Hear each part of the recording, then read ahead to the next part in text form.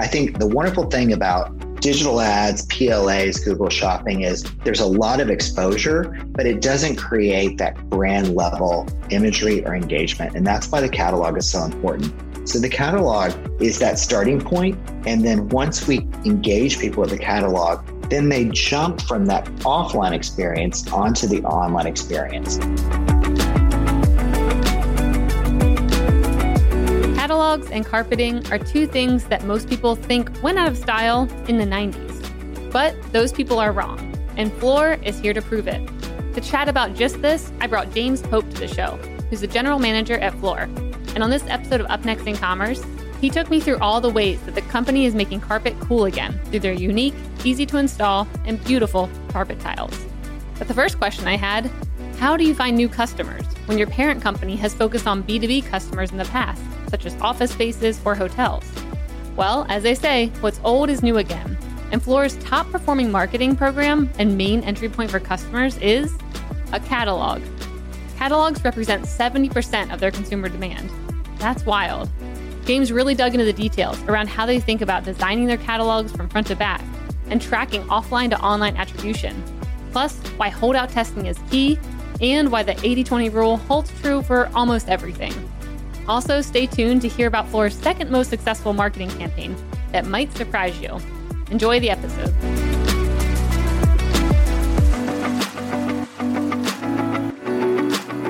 Really quick, I want to say thank you to our awesome sponsor, Salesforce Commerce Cloud. And I'm going to allow them to give you the inside scoop into some of the findings from their most recent State of Commerce report.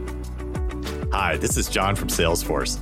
Did you know that companies of all sizes and industries power their digital customer journeys with Commerce Cloud? Salesforce Commerce Cloud delivers B2B and B2C commerce, as well as order management around the globe. And with Commerce Cloud, you can engage with your customers anywhere and personalize interactions everywhere. Scale and innovate with ease and drive some serious growth for your business. And speaking of innovation, we recently surveyed nearly 1,400 commerce leaders and analyzed the consumer shopping and business buying behavior of more than 1 billion customers worldwide. And we uncovered emerging trends that will influence how companies can be successful and stay ahead in this ever-evolving landscape. To check out the trends we discovered, go to sfdc.co/commerce insights. That's sfdc.co/commerce insights, one word. Before we dive into this episode, I was hoping you could please subscribe, rate, and review the podcast. It helps spread the word about the show, and I would really love it. So please, let me know how I'm doing and give me a rating, give me a review. Let us know. All right, enjoy the episode.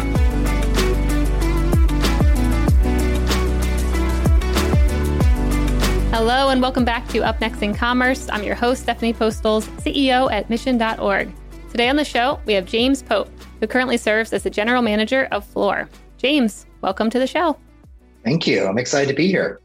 Me too. It's a good day to be talking commerce, especially with someone who's been in the industry for so long, which I was hoping we can start there with your background, your experience. I've seen some of the brands that you've worked at. Amazing. So tell me a bit about that. So I've spent over 25 years in retail, which is dating myself a little bit. I started out as a sales associate at The Gap when I was in high school. And that was really the moment where I kind of fell in love with the idea of retail and the power of retail. And, I spent 10 years from that point on working in retail in stores and doing a variety of roles, both in sales and then into management. And then I decided I wanted to even take it a step further. So I went back to school and got a graduate degree in MBA marketing. And then since then, I've continued to work for retailers with a focus on home furnishings, which was unexpected. I didn't imagine I'd spend most of my career in home furnishings, but somehow that's how it's worked out, which is kind of funny how careers are. And I've worked for a variety of home furnishings brands. I worked for a consulting firm that also worked on home furnishings. So it's been amazing to me to see how much has changed since when I started at 17 to where I am today, and how much retail has continued to evolve. And the ecosystem of retail has continued to be more and more complex. And what at the heart of it, though, what is exciting is how much we engage with the customer and we know about the customer and the ways in which we can connect with her, in our case, in such kind of unique and personal ways. And I think that's exciting because retail was fairly impersonal when I started. And I think it's become incredibly personal with the power of what we can do. Amazing. So is that one of maybe the most surprising evolutions that you've kind of seen the past year or so? Or what's something where you're like, whoa, wasn't expecting that from all my time here? I don't think anyone could have predicted how quickly digital commerce would have taken off. I mean, it's always been part of what's been going on for, since 1995, 96.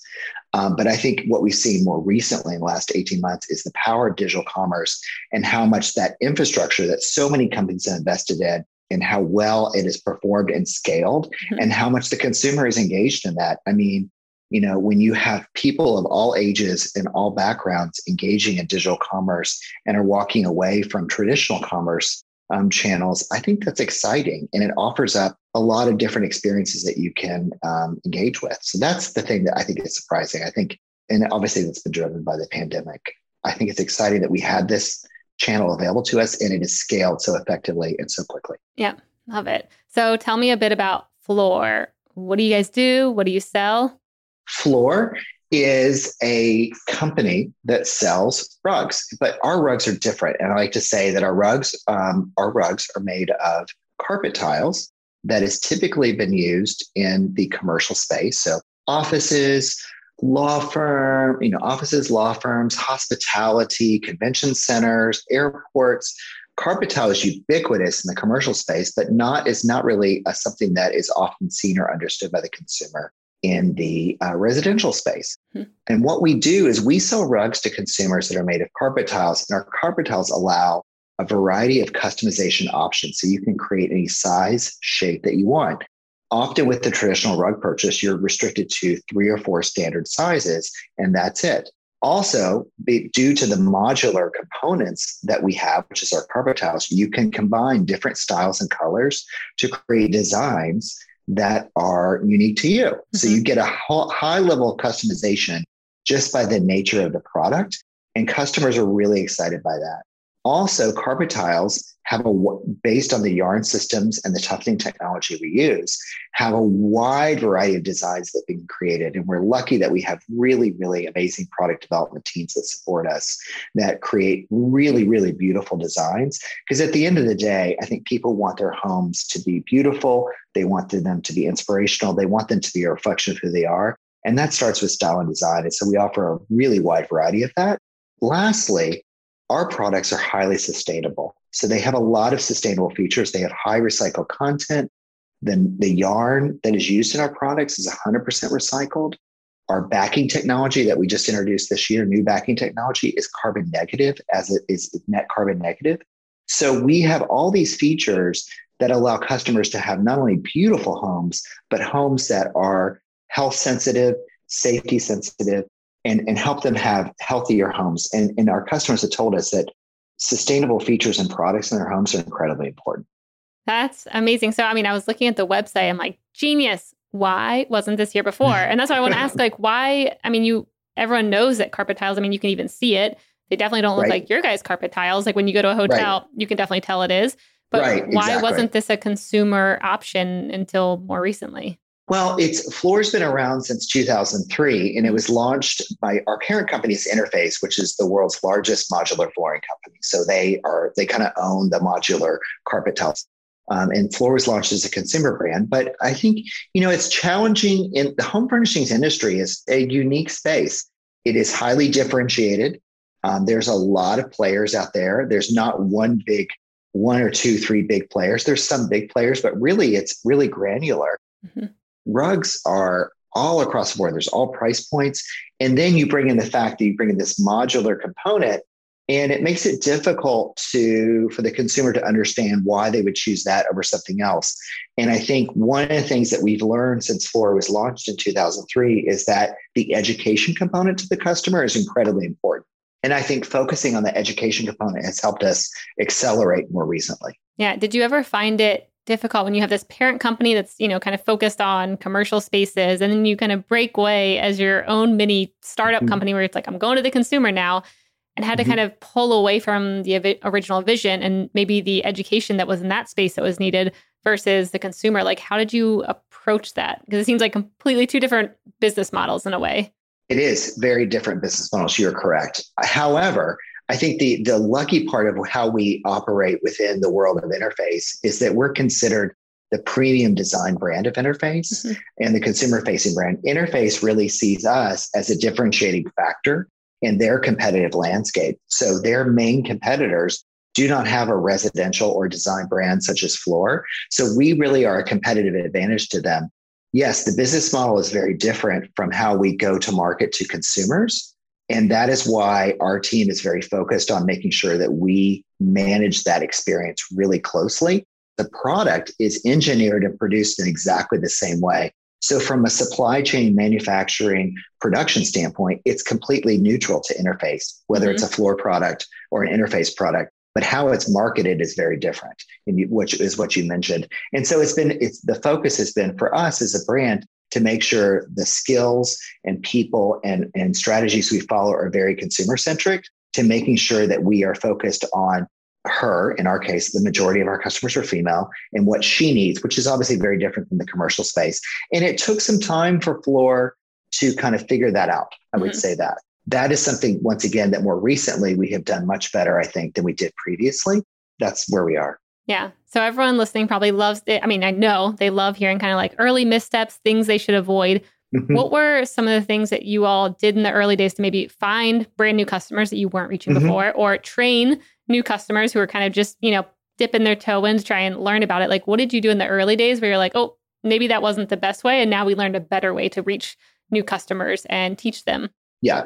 I think first off is understanding.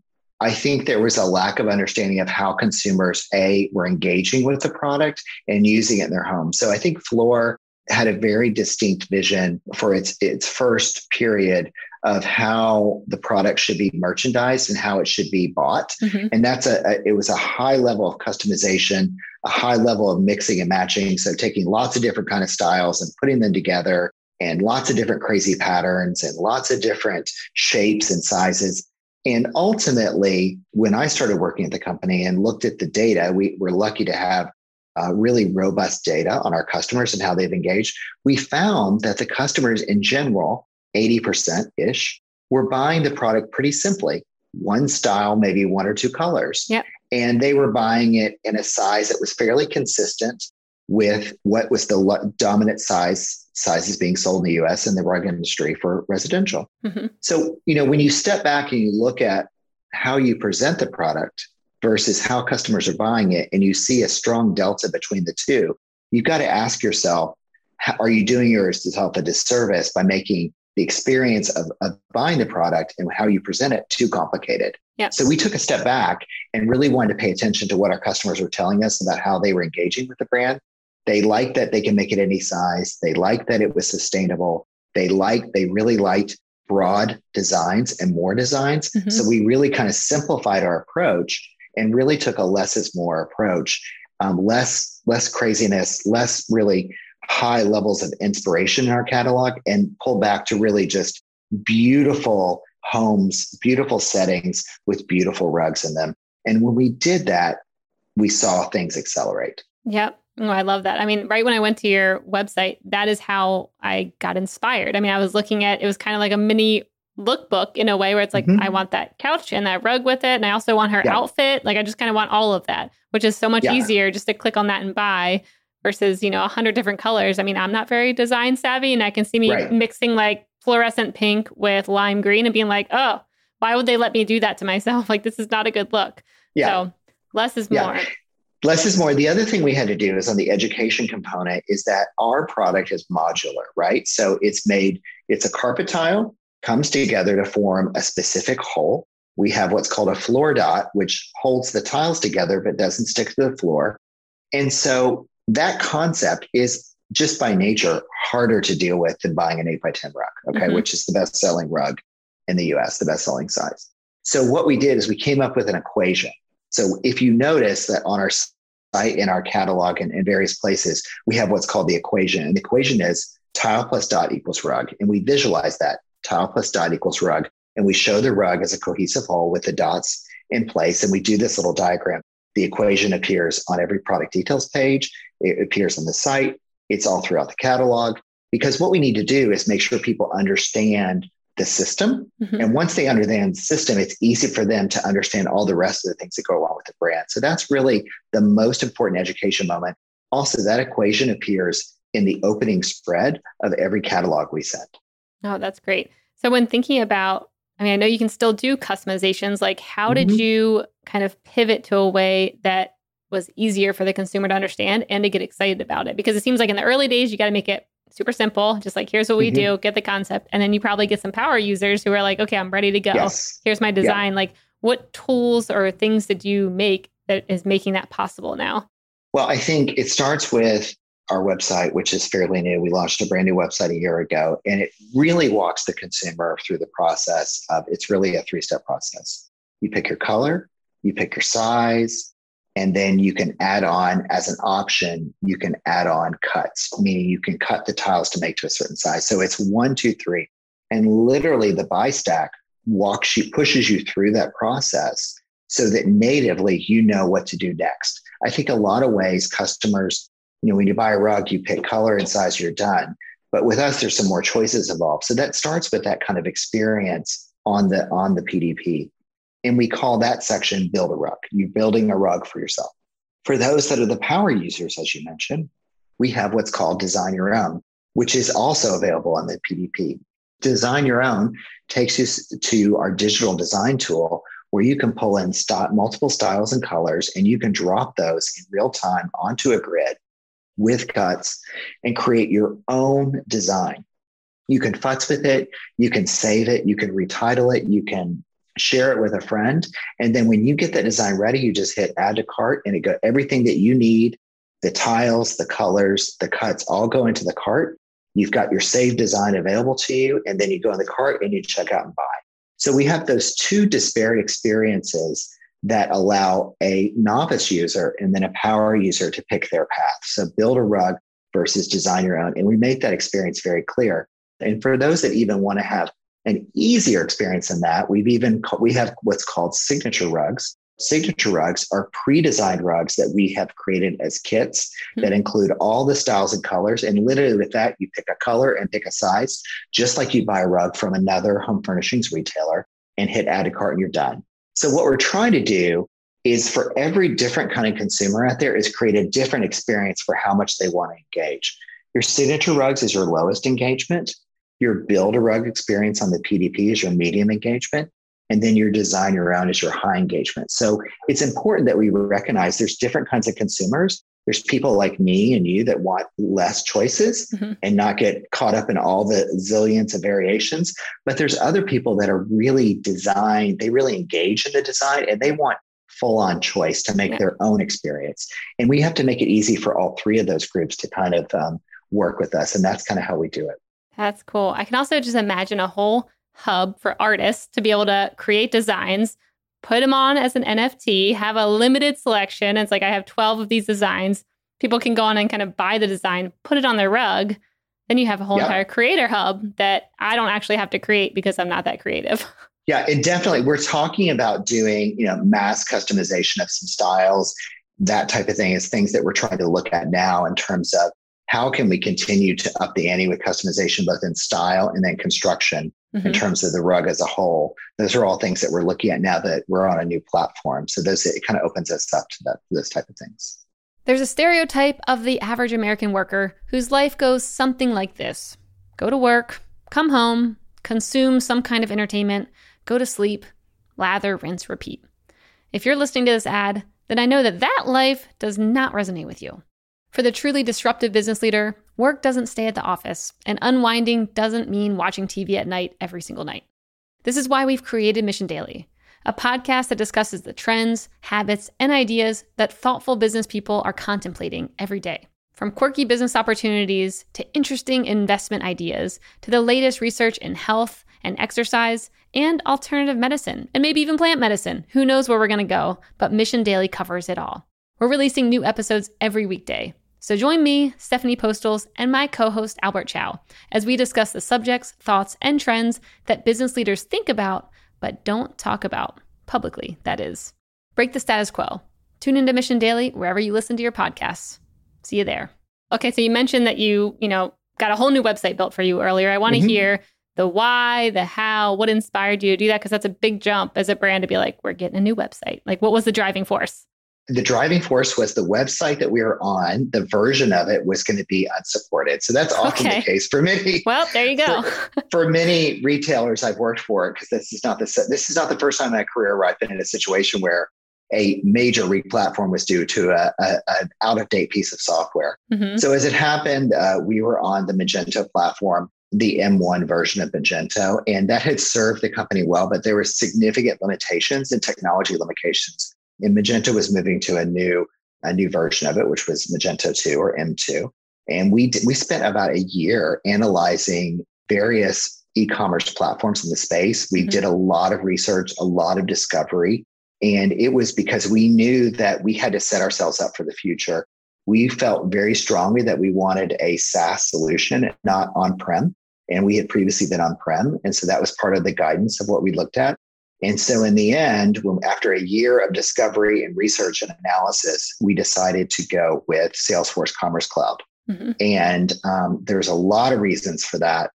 For us, it was a SaaS solution. It offered a strong artificial intelligence engine that is embedded in it, as well as its expandability that it can connect through third-party integrations and how easy that is. And we've continued to leverage those capabilities. And so we launched that platform in July of 2020, right during the pandemic. So we were doing a replatform. We started it in November of 19. We kicked off the project. And so we had plans to do a lot in person. And then we had to pivot quickly in March of 20 and complete the project completely virtual with teams that were in Colombia, the Ukraine, New York, Atlanta, doing all this internationally and all virtually. We got it launched on time and on budget in July of 2020. So I'm super proud of that. Wow. Congrats. Are there any features that you haven't tried out yet or that you're just like stoked to eventually give it a try? Or you're like, we have never had access to this before and now's the time? I think that we definitely, there's some A/B testing capabilities that Commerce Cloud has that we had not done. We've really been working on the platform and we've been doing some enhancements for the last year. We now, I think in the point now, starting next year, we're going to be able to do some basic A/B testing. And it's nice that Commerce Cloud has a built-in A/B test functionality built into it. So that's something I'm looking forward to using more. I think the other thing that we've used and we're continuing to use is leveraging the fact that you can connect in third-party integrations through modular components, which are called link cartridges at Commerce Cloud speak. Mm-hmm. We're launching the Affirm digital payment solution. And the integration of that, which is huge in our space, by the way, so many people are doing Affirm, is that integration to Commerce Cloud was very easy. So the lift on that from a technical standpoint was like super easy. And we're really excited by that. So those are some of the examples of how we're leveraging the platform and doing more with it and more with artificial intelligence. We're already using artificial intelligence today. I think we can go deeper with it. Yeah, that's great. So when thinking about rugs and buying them online, I mean, I think about me, I go in, I touch them, I might want to step on them. Like, how do you optimize the experience digitally so that people feel confident to, buy a rug? Because I think about the rug in my bedroom, I might want a soft, fluffy one versus the one in my office. I don't need that. Like, how do you kind of show people that without maybe them going in person and touching it? The first experience that most people have with Floor is through our catalog. So we circulate our catalog, and we have an annual circulation of about 6.5 million. And especially now more than ever, as mail in the mailbox has decreased, what goes in the mailbox becomes even more present to those that are getting their mail. Yep. It's fun now. Yeah. So the catalog is an incredibly important vehicle. Our strategy is digital first, but it's supported by a robust catalog marketing program. So that catalog goes in home, and that first experience it's very much an inspiration and engagement tool for customers to get engaged with us, be inspired by us, see the breadth of our product, and start discovering the brand at their own pace. Mm-hmm. So I think the wonderful thing about digital ads, PLAs, Google Shopping is there's a lot of exposure, but it doesn't create that kind of brand level imagery or engagement. And that's why the catalog is so important. So the catalog is that starting point. And then once we kind of engage people with the catalog, then they jump from that kind of offline experience onto the online experience. So already they're engaged in space, color, style, that type of thing. And then once they get to the site, they can start drilling down into product in ways that you describe. We can describe how plush the product is, low, medium, or high, what the colors are. We use traditional rug terms, Berber, graphics, stripes, natural. We have natural fiber rugs that kind of mimic the idea of natural fibers like jute and sisal. So then they can kind of drill down into that experience, and we make the sampling process, which is incredibly important to us. We really, really spend a lot of time using both the catalog and digital strategies to get people to sample. The most important thing is we want people to get some floor samples in their home and get them quickly and understand the product and the feel and the touch. And then once we sample, our success rate of converting a customer upon a sample is incredibly high. So we have a 50% conversion rate on samplers. The sampling is incredibly important. And then once they're in the sampling process, we have an entire campaign that's an educational campaign that's a nurture campaign that goes along with that sampling process that reinforces the features and benefits of the product, things they need to know, allows them to engage with resources that plan their space, what kind of size rug you need, because if you have a dining table, you need your rug to extend a certain amount of space outside your chair.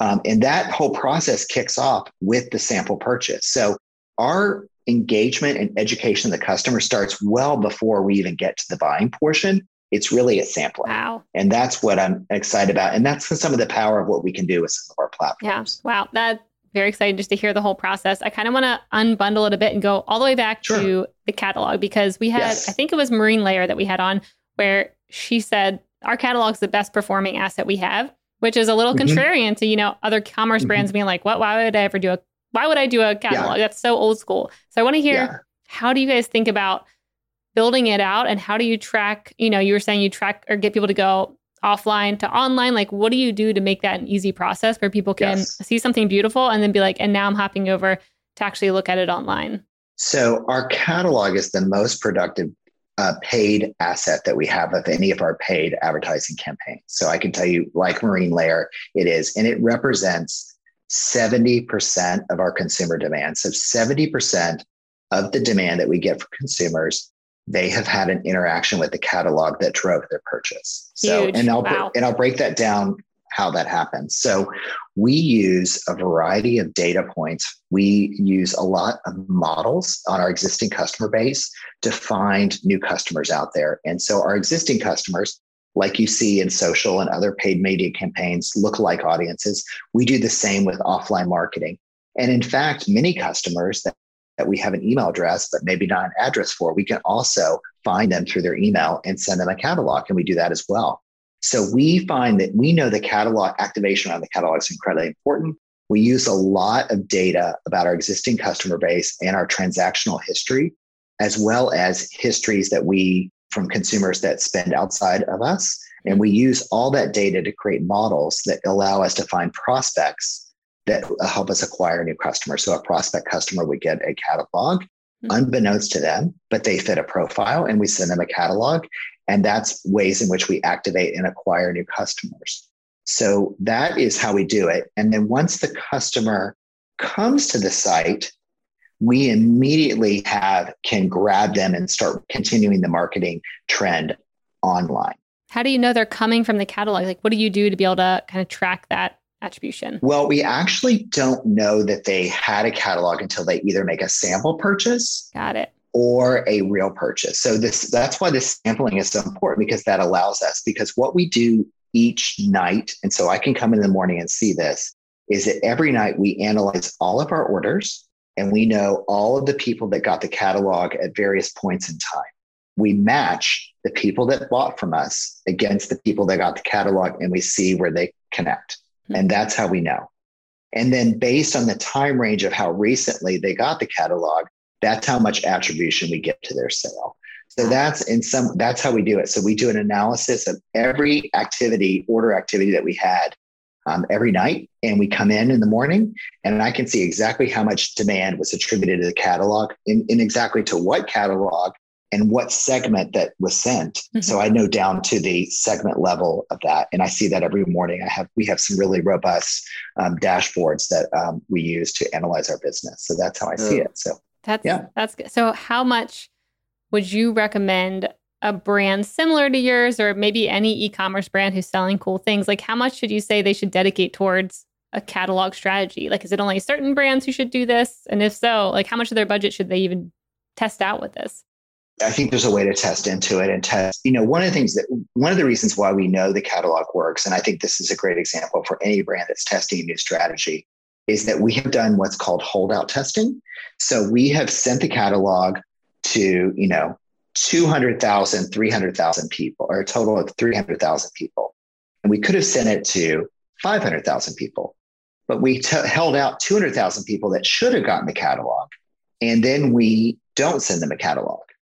And they only get standard digital marketing campaigns like email, paid media, paid display, things like that. And then over a course of a period, we analyze the difference between the group that got the catalog and the group that didn't get the catalog. And we look at the cost associated with each one. And in our case, even though the catalog is much more expensive, what we're getting out of it, both from a average order and volume revenue standpoint and from profitability, versus the customers that are only getting paid digital media, is significant in the fact that the catalog more than pays for itself and in fact drives profitability.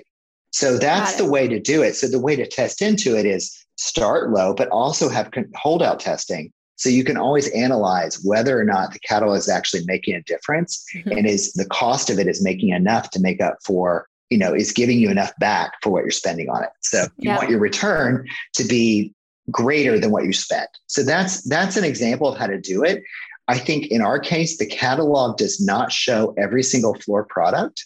It shows products in our assortment that are driving about 80% of our sales. So there's that 80-20 rule, which amazingly business always plays out. Mm-hmm. And then it's showing new products and then products we've introduced in the last year. So we have about 160 products total, and about 65 to 70 products are in the catalog. So it doesn't show the full assortment, but it's enough of the assortment. And it's also the very best of the assortment that's going to drive engagement and get people to the website. Do you organize the catalog in a way where it's like maybe the seasonal stuff in the very front, and then the most popular stuff is the bulk, and then maybe the new testing, colors and things like that in the back? Or how do you think about creating it where, someone's going to dive right in right away? So the catalog is organized from a standpoint of, first off, we figure out what the assortment is by products, but then we merchandise the products much like you would merchandise products in a store that make sense together, that create beautiful scenes, that create high levels of engagement. On any given spread, you should feel like those products are meaningful together and represent a similar home or a similar experience.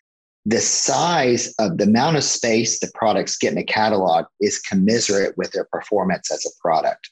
So products that have larger space in the catalog are higher performing, and products that have lower space in the catalog perform lower. In a sense, they all, like a retail store, they all have to pay rent for the space that they have, and that catalog rent is really high. Mm-hmm. So the products that do the best pay the most rent, and the products that don't do as well have to pay less rent because they're occupying less space. Yeah. So that's part of how we merchandise it. Also, we always make sure that we have a well-known hit that's on the cover. So it's got to be we never put a new product on the cover. Yeah. So the front cover and the back cover are always the most important. But then inside, we assort it to seasonal stories. So we tell about 5 stories a season, and each section is assorted around a story that we're trying to tell that is meaningful to the customer in the season that we're talking about. So the products are actually intermixed between best-selling products, new products are all intermixed through the catalog, because what we're trying to do is take the customer on a journey that's about seasonality and about trend and about color, because we know for her, that's much more important than trying to group products by new, old, whatever. So what we're trying to do is tell her story, and that's why we do it. But the story is unfolded through various technical means to make sure she engages in the best-selling products first and the lower-selling products less. But that's how we deal with space. But the actual merchandising of it is storytelling. Ooh, I love that. What do you think about making catalogs like, a little QR code or something where it's like you can hover and then instantly go to that product? Because that's always my hang up sometimes with catalogs, of looking at something and then trying to actually find it and being like, I give up. Yeah. And so I have worked on some things like that in the past. And what we have found is that we've used Vanda URLs as an example. Yeah. We have tested some things with QR codes and other types of things like that. I think it's interesting to see what's going to happen down the road now that QR codes have come back into fashion with the pandemic, as you can see them with restaurant menus. But what the data tells us is that typically customers aren't using those means to find products, that they usually what they're doing, and what we can analyze from site search data, is they're simply just plugging in the name in the search bar, and that's how they're finding it. And so overwhelmingly, our site search is dominated by branded product names, and that's what people are doing. So that site search experience becomes really important, and it needs to be really robust because that's how they're using it. So I'd be open to using alternate means to get people from the offline to the online. I haven't seen one that's clicked yet with customers, but we're going to keep trying. Yeah, that's cool. I mean, I could also just see naming things in the catalog, having a different long tail keyword for whatever it is, and then being like, how many people are searching for that? Okay, now we know, like, much easier because nothing else is named, whatever that unique name is that you put in the catalog. Exactly. Yeah. Cool. So then, okay, they go and now they're getting samples. Then what you said, like training education starts right away. Like, what do you all jump into right after that? How do you kind of engage with them and get them to open, educational videos that maybe for something they haven't even purchased yet? Yeah. So immediately they're getting an email. Once they're in a sample campaign, we use our marketing automation platform to give them a journey that includes email, social paid media, and then other paid media. And that occurs as they're moving through the journey. They're getting information. The emails are mainly the points where they're going to be jumping off points where they're going to learn about our rug buying guide. They're going to learn about our installation video. They're going to learn about the sustainable benefits that we offer. That's all going to come through a series of emails. And then as they get further and further out from their sample purchase, we're going to provide more and more incentives for them to convert. So obviously an offer in home furnishings, people love an offer. Yep. But as soon as they convert, they're out of the journey. So they don't have to continue to get swamped with more and more information about getting them to go from sample to purchase because we know they purchased. So that's where we get, and email is still an incredibly powerful tool. We feel we have really strong open rates, high engagement on email. So even though email is not as fancy as some of our newer, SMS texting and some other things that people are working on, it works really well for us. So we also are able to dynamically personalize the site based on a customer's behavior. So those samplers see unique content on the site when they visit the site again. Once we've identified them as a sampler, they see unique dynamic content on the site that's unique to them that also is reinforcing that educational component. Oh, got it. So what types of things are you showing them on the site? Like, what do you know about them to then be able to customize the website when they come back? You haven't sampled yet, learn more about Floor or Floor's features and benefits. You haven't sampled yet. Don't forget you get 20% off if you purchase today. So that's some of the examples of getting them into resources. We have a whole resources page that is what some of the site works with in conjunction with some of the other personalized content we're doing in email and paid media. Cool.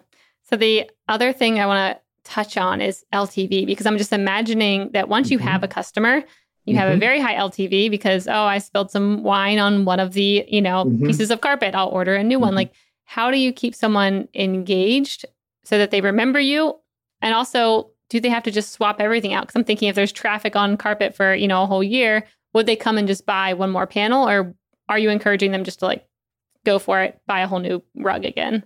Well, it's a couple things. So that's a great point about long-term lifetime value. First off, what we find is customers typically engage with us in one part of the home first. And they're starting with one part of the home. And typically that part of the home is usually a living room. That's their primary space that they start with. But typically the biggest, highest penetration is living room. And they're starting with that. And then once they do that, what we find is that our rebuy rate on existing customers is incredibly high. They rebuy to do what you said. They can swap out a few tiles. If things get soiled, you can also wash our tiles. You can wash them in the sink and they dry out. So if you spill wine on them, you can do that. But then what we find is over time, as they get that first room, they start moving into other parts of the house. And that's where our ability to show a breadth of assortment and a breadth of location of the products is important, both on the site as in the catalog. It's because what they're going to do is start moving through the house. And then as they cycle through their home, they may come back to that first living room and then want to redo it again. Existing customers are overwhelmingly drive the majority of our revenue. So they buy again and again and again. So our primary focus, number one, is to get existing customers to continue to buy from us. And in fact, we have automated campaigns that go out to those customers if there's been a while since they bought from us, that encourage us to buy again and once again reinforces the features and benefits of the product. And those campaigns are spitting out every single day on an automated basis. So it's about keeping them in the fold and reminding them. But I do see, we do feel like that, and then as they move through the home, that helps them. And then obviously over time, people want to change up their look, and we're there to help them do that as well. Yeah, I love it. So when thinking about, you've got these power existing users who keep coming back, when finding new customers, I mean, what platforms outside of, catalogs, like what else are you most bullish on or excited to test out maybe this next year or two? Well, we've done a lot of work recently. We've done some testing this year on connected TV. Okay. So we are really excited by connected TV and the power that that platform offers. And we've been incredibly surprised by the results of what connected TV's offered. So we did a test over the summer, and the results were incredibly surprising with the power, because there's so much opportunity to target. We were able to target both lapsed customers as well as do lookalike audiences on our existing site visitors for new customers. Both those groups activated incredibly well through connected TV, which I was personally surprised for it, because it's like you think someone's going to see a 30-second ad streaming and then they actually do something, and really they do. And that we actually saw them go to the site, sample, add to cart, convert. So we saw a significant lift in people that saw a connected TV ad versus, once again, we did holdout testing, as I mentioned earlier. We had customers that didn't see the connected TV ad, and we measured how they performed against each other. And there was a significant lift on customers who saw the connected TV ad versus those who didn't. It was a supplement and an opportunity that lifted the catalog's performance, but also allowed us to find customers that weren't getting the catalog as well. Yeah. Okay. So tell me the process of how you guys even got involved in connected TV, because I haven't heard of brands doing that so far. So I want to hear, is it just ads that you're running on there? How do you make them relevant to who's watching? What does that process look like? The process is it's a 30-second ad like any brand would produce. In our case, it really kind of explains the brand and kind of the basic tenets. We have 3 pillars that we talk about with the brand: beautiful, smart, and responsible. And it kind of quickly moves through those things and explains why Floor is a better rug. So in that case, we had done a lot of work on evergreen videos for the brand. We did a new installation video. We did a new equation video. We did a sustainability video. And then we did a brand video, and we took the brand video and cut it multiple ways. And we found a cut that we felt was really relevant for connected TV. And then we were able to use the data analysis of our existing customer base to then deploy that dynamically to potential customers. So that's how we did it. And then, through cross-device tracking, we're able to analyze the process of customers who see the connected TV ad and then actually come to the site. Yeah. Wow. That's how we did it. That's cool. I think more brands need to try that out. You're the first that I've heard doing that. I mean, I'm sure others are, but. And it's very cost effective too, in comparison to doing a national spot. Everyone's watching TV through streaming. So why would you do a shotgun approach to trying to find customers when you can be as targeted on connected TV as you can in a display ad for digital? Yep. That's a good point. So where are you hoping to be in the next 1 to 3 years? What are you all shooting for right now? I think we're continuing. We have had amazing growth in the last 18 months, and we're very grateful for that. So we're trying to kind of take all that in and all these new customers that we've gotten. And then what we're looking for is to continue to refine that customer experience. And like I said, it's continue to offer customers options for how they want to interact with us. We're launching a new design studio tool, an overhauled one. We're launching Affirm as to give customers a different way to pay for our products, because customers are saying, I don't just want to use a credit card. And then we're going to continue to refine that customer experience on the site, looking at all those pain points and doing testing to understand how we can make the path to purchase and create frictionless, make our commerce even more frictionless than it is today. And we have some great product because at the end of the day, we live and buy our product. So it doesn't matter how great the site is or anything else. So we've got great things ahead for us. So it's a combination of really great products and new products, and then continuing to refine that customer experience. I love it. So we have a lightning round. Lightning round is brought to you by our friends at Salesforce Commerce Cloud. This is where I ask you a question and you have a minute or less to answer. Are you ready? I'm ready. Okay.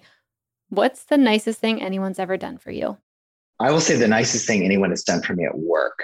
How about that? Go for it. Okay. Yep. So recently we have had a lot going on at work, and we've had a lot of great achievements. And my team sent me the most beautiful, custom, amazing bouquet of flowers that I have ever seen. And it came unexpectedly, along with cookies, which I'm a huge fan of cookies. So Tiff's Treats. And I got all this, not for any reason other than we'd had a really great run of stuff at work and we were working really hard. And they did this all for me. And it's really them who is doing all, who have been doing this all with me. And they sent this to me, unannounced. And I was just so impressed. It was beautiful. And the bouquet was absolutely amazing. I love that. That's a good reminder, like how much the little things like that can make a big difference. I love that. What's one thing you don't understand today that you wish you did? I would say I often don't understand some of the technical implications of how our various systems work. So it is challenging to be dependent on others in order to fix something that is so mission critical. I said, so that is challenging. And I wish I understood more about API calls and why they're so important and how they can go wrong and things like that. Yep. That's a good one. I also wish I knew more about that. I like that. If you were to have a podcast, what would it be about and who would your first guest be? My podcast would be about design and trends in design. And my first guest would be several people. Jonathan Adler would be one that I would be interested in talking to because he has maintained his focus on design. Another person that I think is really interesting from a retail design perspective is David Yurman. Okay. So that would be another. So those are some of the people that I would want to have. And then there's a photographer that's here in Atlanta that I love. And she has an amazing design aesthetic. And her name is Ellie Roy Sobel. Ooh. So you can go from big, retail to local photography. I love that. We'll have to have a round table. You and all these design experts. That sounds great. Yeah. Cool. Well, I love that. You did great. Even though I sent hard questions your way. Great job, James. So it's been an awesome interview. I can't wait to check out Floor more, maybe redo this whole office space here. Yeah, we love it. Yeah. In the meantime, where can people find out more about you and Floor? More about Floor at floor.com. Please come visit us and explore everything we have to offer and check it out. You can learn more about me if you look me up on LinkedIn. Amazing. It's probably the best place. Yeah, we will link you up. James, thanks so much. It's been a pleasure.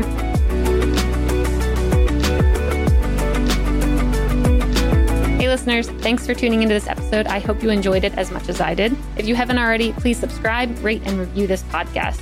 It helps spread the word, and I would greatly appreciate it. See you next time.